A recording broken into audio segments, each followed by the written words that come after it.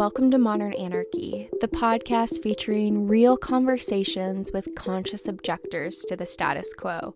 I'm your host, Nicole.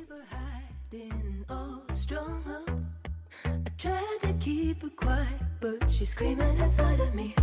I tried to keep her hiding, oh, shut up. I tried to keep her quiet, but she's a wild, wild woman.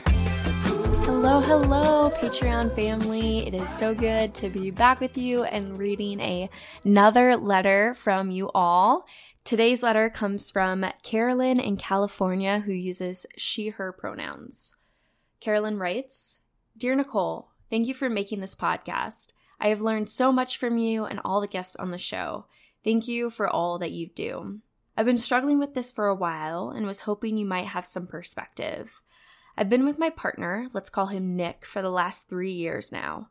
I adore him and our relationship, but I feel conflicted because I also feel like I might be interested in women. I watch movies or see women in real life and feel an attraction to their beauty. I don't want to leave Nick, but I also feel like I can't really call myself gay and know if that's right for me without actually trying it out. Can I even call myself gay? I appreciate any perspective you might have on this. Oh, Carolyn, thank you for supporting the podcast, and thank you for opening up and being vulnerable about everything that you are navigating right now. These are some really difficult questions to sit with, and I'm excited to talk to you about them.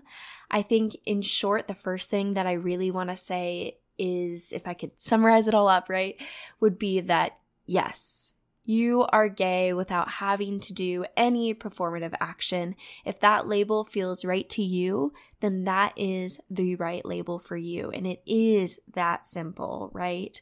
But it's also not, because you have a partner.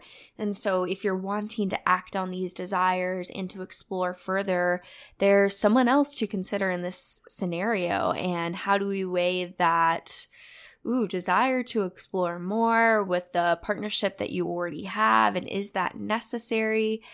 So I'm excited to dive into this question with you today and also share a little bit more about my own personal experience navigating my journey into figuring this out, because I was in a situation very similar. I first want to stress that you are the expert on your own lived experience, Carolyn. There is no one that can tell you if you're gay or not other than you. This is about your identity, your heart, and you are the only expert on that. So again, I can only give my perspective, right? My lived experience, but I want you to know above all that your lived experience is what should be focused on in figuring out if this label feels right for you. Ooh, I hope y'all like being teased, because that is all that you are going to get from me. If you want to hear my full response to this question, then check out the Patreon link below, where I answer your sex and relationship questions each month. So you'll also get access to all the previous episodes as well.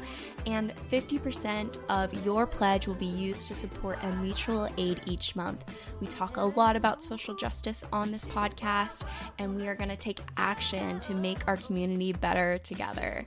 So if you feel called to support not only the podcast, but also the movement, then check out that link below, and I look forward to connecting with you further.